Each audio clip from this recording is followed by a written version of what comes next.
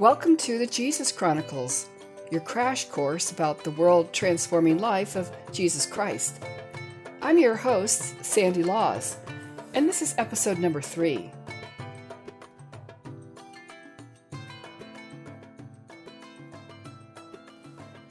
On the Jesus Chronicles, we're walking through the life of Jesus in chronological order. Well, there are 3 marquee events that define Jesus' earthly life: his birth, his death, and his resurrection. But exactly what happened in between his birth and resurrection can be tricky to put into a concise timeline. That's because the stories about Jesus in the 4 Gospels are not necessarily in the order of when they happened. Each of the Gospel writers decided his order to the stories. The Gospels are written in the genre of historic narrative literature, and they are designed to tell the story of Jesus' life, but they are not what we consider to be a modern-day biography. Add to this the fact that while Matthew, Mark, and Luke have many of the same stories about Jesus, they're not completely in sync on all the details of each story.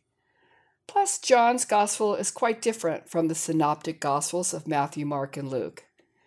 But I have a good source for a plausible timeline of Jesus' life, and I'm using that as my guide.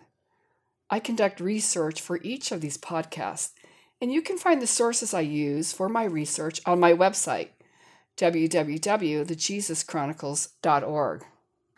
In episode 2, I answered 2 questions. What happened in the time between the Old and New Testament, and how was it relevant to the story of Jesus' birth? I summarized how the events that took place during this period of time helped to shape Israel and made it the place it was at the time that Jesus was born. Let me try to put this 400-year time period into some context. Recently, my husband Rich and I and our cute little dog Finley took an epic road trip. We drove about 3,000 miles in the southern and eastern U.S. To pass the time, we listened to Ron Chernow's biography about George Washington. Washington became president 230 years ago, in 1789. Now just think how much has happened in this country in the past 2 centuries. All the things that have happened in the U.S. and the world have shaped this nation. And even in my own life, I have watched as our country has engaged in many wars. I've seen many cultural trends emerge and disappear. And I've also witnessed over and over again the peaceful transition of power in our country through elections. When I relate the same idea to Israel, I have a better understanding of what the Jewish people endured century after century. But there is one big difference. Once established, the United States of America has always been, and hopefully will always be, a free and self-governed nation. That's not true with Israel. As I talked about, the Jewish people have had to deal with century after century of hostile leaders. That said, it's time to jump back into our story.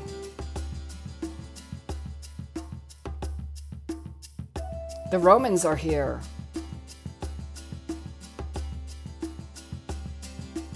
In the last episode, I left off with the Jewish family dynasty, the Hasmoneans, in control of Israel. What happens next is surprising and impacts Israel for centuries. As the Hasmonean dynasty aged, it decayed, crumbling under the weight of the constant family infighting. As the story goes, 2 Hasmonean brothers were each vying for control of Israel. Incredibly, both brothers reached out to the Roman general Pompey for help. They both met with him and asked for help to oust the other brother. Now, I don't know about you, but I'm thinking, oh man, that's a huge mistake. I mean, I get it that if the brothers were at odds, they didn't necessarily know what the other one was doing. But if you're General Pompey and you have 2 brothers appealing to you to form an alliance against the other brother, I'm pretty sure your first thought is, wow, here's an opportunity. I mean, in Jewish history, it wasn't unusual for the leaders to try to form an alliance with other nearby nations. It was a self-preservation strategy. But Rome was a different animal altogether.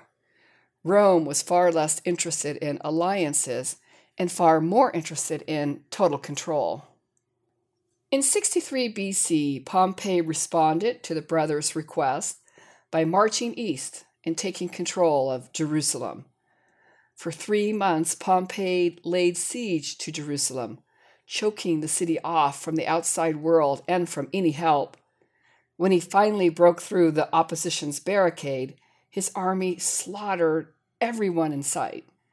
12,000 Jews were killed, and only a few Roman soldiers were killed. It was a total bloodbath. When it was all over, Pompey and his leaders marched into the Holy of Holies in the temple, thereby desecrating it. Thus, Roman rule of Israel began under a dark cloud of genocide and the desecration of the temple once again. Well, we're closing in on the decades before Jesus was born, and at this juncture, I'm going to shift gears, and I want to bring 4 people to your attention. They are Caesar Augustus, the Roman emperor, Herod, the client king of the province of Judea, and Mary and Joseph, the earthly parents of Jesus. These 4 people really represent the spectrum of people living in Rome and Israel, from the very highest echelon of power and wealth to the lowest and poorest of people. And their stories will help us to understand why God chose Mary and Joseph to be the earthly parents of Jesus. I'm going to start with the most powerful man in the Roman Empire, Caesar Augustus, and then I'll talk about Herod. In the next episode, I'll tell you more about Mary and Joseph.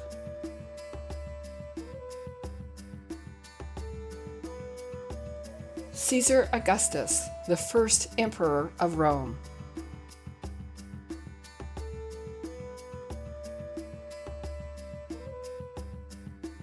Caesar Augustus plays an interesting part in the birth of Jesus. It is he who orders the census that causes Joseph and Mary to travel from Nazareth to Bethlehem. He was the ruler of the entire Roman Empire when Jesus was born. And here is that story from the Gospel of Luke, chapter 2, verses 1 and 2. In those days, Caesar Augustus issued a decree that a census should be taken of the entire Roman world. This was the first census that took place while Quirinius was governor of Syria, and everyone went to their own town to register. Well, this census puts into motion the events that led Joseph and Mary to travel to Bethlehem while Mary was pregnant. The timing is such that Mary gives birth to Jesus while they are there. It was also Caesar Augustus who appointed Herod as the client king of the Roman province of Judea. That's what Israel was called during the Roman occupation. Caesar and Herod, as it turned out, were both allies and friends. They were kind of like 2 peas in a pod. Well, let me tell you how Caesar Augustus became the first Roman emperor. He went from relative obscurity to the most powerful man in the Roman Empire. Augustus was born in Rome in 63 BC. His father died when he was quite young, so young Octavius, which was his given birth name, was raised by his mother, Atia. Atia had connections. Her uncle was Julius Caesar, who at that time was a prominent military general. Julius agreed to adopt young Octavius. Eventually, Julius made Octavius his sole heir, a stroke of luck for Octavius. In return, Octavius took his uncle's name, becoming Gaius Julius Caesar. Now, Julius Caesar, as we all know from our history lessons, was assassinated in 44 BC, just 1 year after assuming control of the Roman Empire. He was murdered by his political foes, Brutus and Cassius.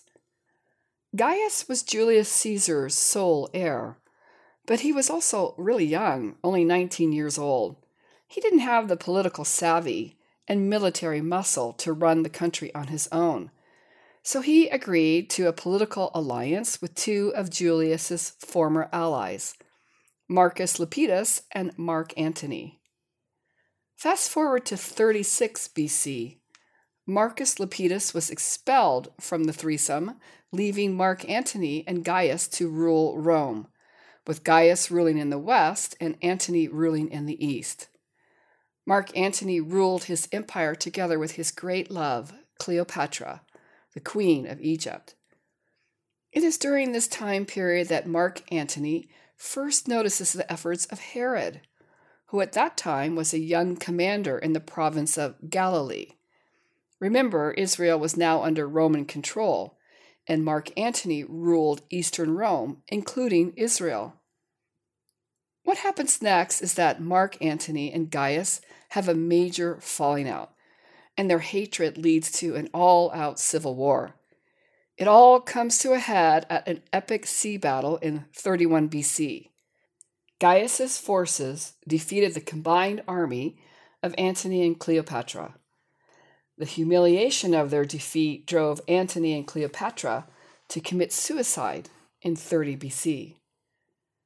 Gaius became the sole ruler of the entire Roman Empire, a vast territory with a population of about 45 or 50 million people. He then restored the government to a traditional republic, as it had been before. Out of appreciation, the Roman Senate conferred on him the title of Augustus, a Latin word that means revered.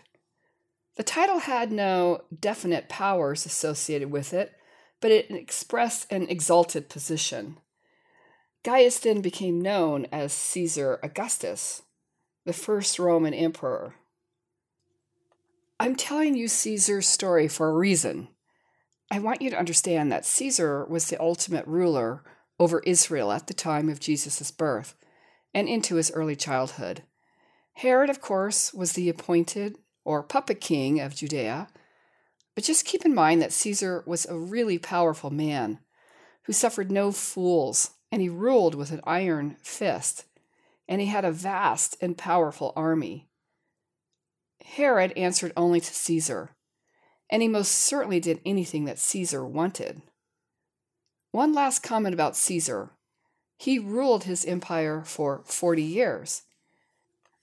As with many rulers before him, he spearheaded many improvements in his vast territory. Some of his improvements ultimately helped to spread Christianity. I'll tell you how in a minute.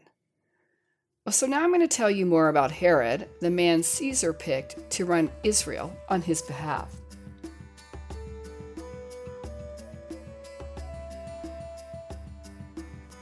King Herod, the client king of the Roman province of Judea.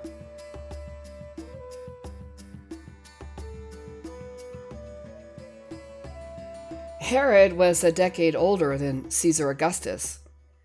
He was born in 73 BC in Idumea, a country southeast of Judea.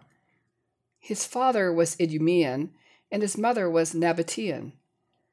In 135 BC, the Idumeans were forced to convert to Judaism by the Hasmoneans. That meant that technically Herod was raised a Jew, but his mixed bloodline and the fact that he wasn't a Jew by lineage became a major sticking point with the Jewish leaders when he became the king of the Jewish people. Herod's father was a high-ranking official in Judea under the Romans. He secured a good job for both Herod and his brother. The two brothers were appointed to be the governors of the regions of Galilee and Jerusalem, respectively. Herod was only 25 years old. From this promotion, Herod learned that it paid off to please Rome. He also learned how to navigate between two very different worlds, the Jewish leadership in Jerusalem and the Roman leaders in Rome. Remember in the story of Caesar how I said that Herod caught the eye of Mark Antony?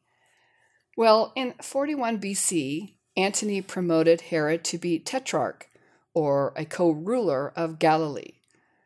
Well, soon after, a power struggle ensued over who would control all of Israel, and Herod was suddenly in jeopardy of losing his job. So he fled to Rome to plead his case. And in yet another twist of luck, the Roman Senate decided to oust the current leaders and appoint Herod as the new client king of the Roman province of Judea. Well, from that point on, Herod was in Rome's back pocket. He knew what Caesar wanted, and he delivered it. When Mark Antony, his Roman ally, died in 30 BC, Herod went to Rome again and pledged his allegiance to the new ruler. Augustus responded favorably to the offer, and ultimately Herod and Augustus became close friends. Their friendship did not go unnoticed by the Jewish leaders in Israel, the majority of whom hated being ruled by Rome. Herod then had two strikes against him: his mixed bloodline and the fact that Herod was so closely aligned with Rome. Herod knew that he was despised by the Jewish leaders, and it contributed to his increasing paranoia and depression. He was literally obsessed with retaining his power, and he was freaked out about being ousted. He killed several of his own family members out of his paranoia of being dethroned. He had his brother-in-law, two of his sons, his mother-in-law, and his favorite wife all executed because he thought they were conspiring against him. He was so bad that at one point Caesar said this about Herod, quote, "It is better to be Herod's pig than his son." Herod died in 4 BC after an excruciatingly painful illness. Caesar Augustus died 20 years later in 14 AD and was succeeded by his stepson and heir, Tiberius. Tiberius was the reigning emperor at the beginning of Jesus' public ministry, and he is the one that Jesus refers to as Caesar in the gospel stories. Okay, well, let me draw a conclusion here. This is what's important to keep in mind. When Jesus was born, Caesar Augustus ruled over the Roman Empire, and King Herod ruled over Israel, or the Roman province of Judea, as Caesar's puppet king. Both men were obsessed with power, and they really cared little for the plight of the average person. That was very obvious because of the very oppressive taxation policies. These two lived in lavish palaces, traveled in elite circles among the very wealthy, and had little contact with the people they ruled over. You can just envision this huge disparity and disconnection between them and the vast majority of people they govern. And you will see how vastly different their lives were from the two other people I'm going to tell you about, Mary and Joseph.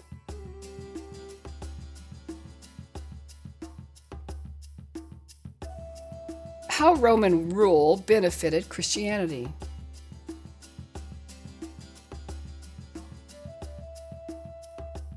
Now, before I wrap up, I want to point out a few ways that Roman practices and policies actually helped Christianity to spread in the first century.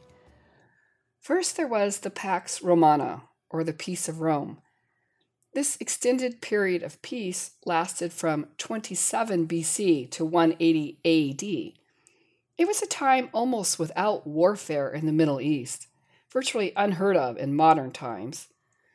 Most of the people in Israel were not impacted by the skirmishes with the Roman army. They only stepped in when there was a serious problem. Within the Roman Empire, Israel was a small territory, and the Romans did not feel the need to keep a large military presence there. It was up to Herod and his forces to keep the peace. But this Pax Romana led to stability, and stability leads to the freedom to consider new ways of thinking, and this included the teachings of Jesus. Second, the Romans upgraded infrastructure, including roads. Roman roads made it easier to get around the empire. It also made it easier to spread information. That was a big benefit to the apostles and early disciples, and to the apostle Paul in particular. Third, just remember that Christianity, at least in the beginning, was perceived to be a part of the Jewish religion. It was thought to be a separate sect of Judaism, and the Jewish religion was protected under Rome's religious freedom. It wasn't until the 60s AD that it became clear to the Romans that Christianity was transcending its Jewish roots and becoming a major religion of its own. what it means to us today.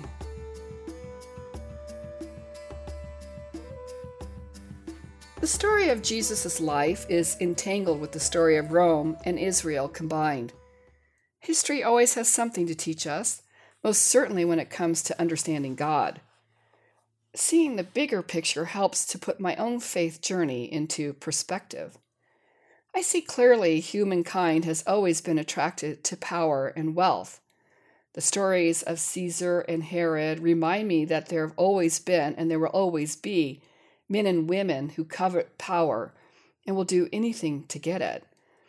The earth is ruled by people of power, some of whom are decent and just, many of whom are not. There is little I can do to change world regimes, but I can help the people around me. And that's exactly what Christians are called to do, help their neighbors. We do have power to help people, and we should.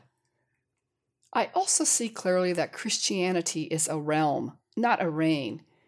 In contrast to earthly nations and human regimes, Christianity does not exist in just one place on earth, but everywhere on the planet.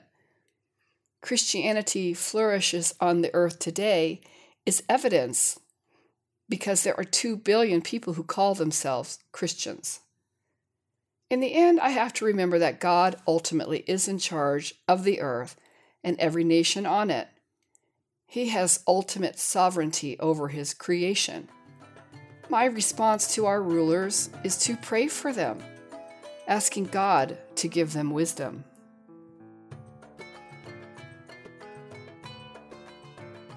Next time on the JC. Next time on the JC, we'll look at the setting of the Nativity story. And I'll take a closer look at our 2 main characters, Mary and Joseph, the earthly parents of Jesus. The Jesus Chronicles is written and produced by Sandy Laws. It is edited by Stacy Sepp.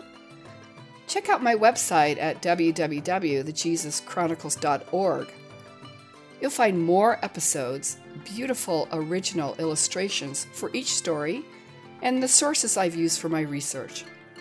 Thanks for listening.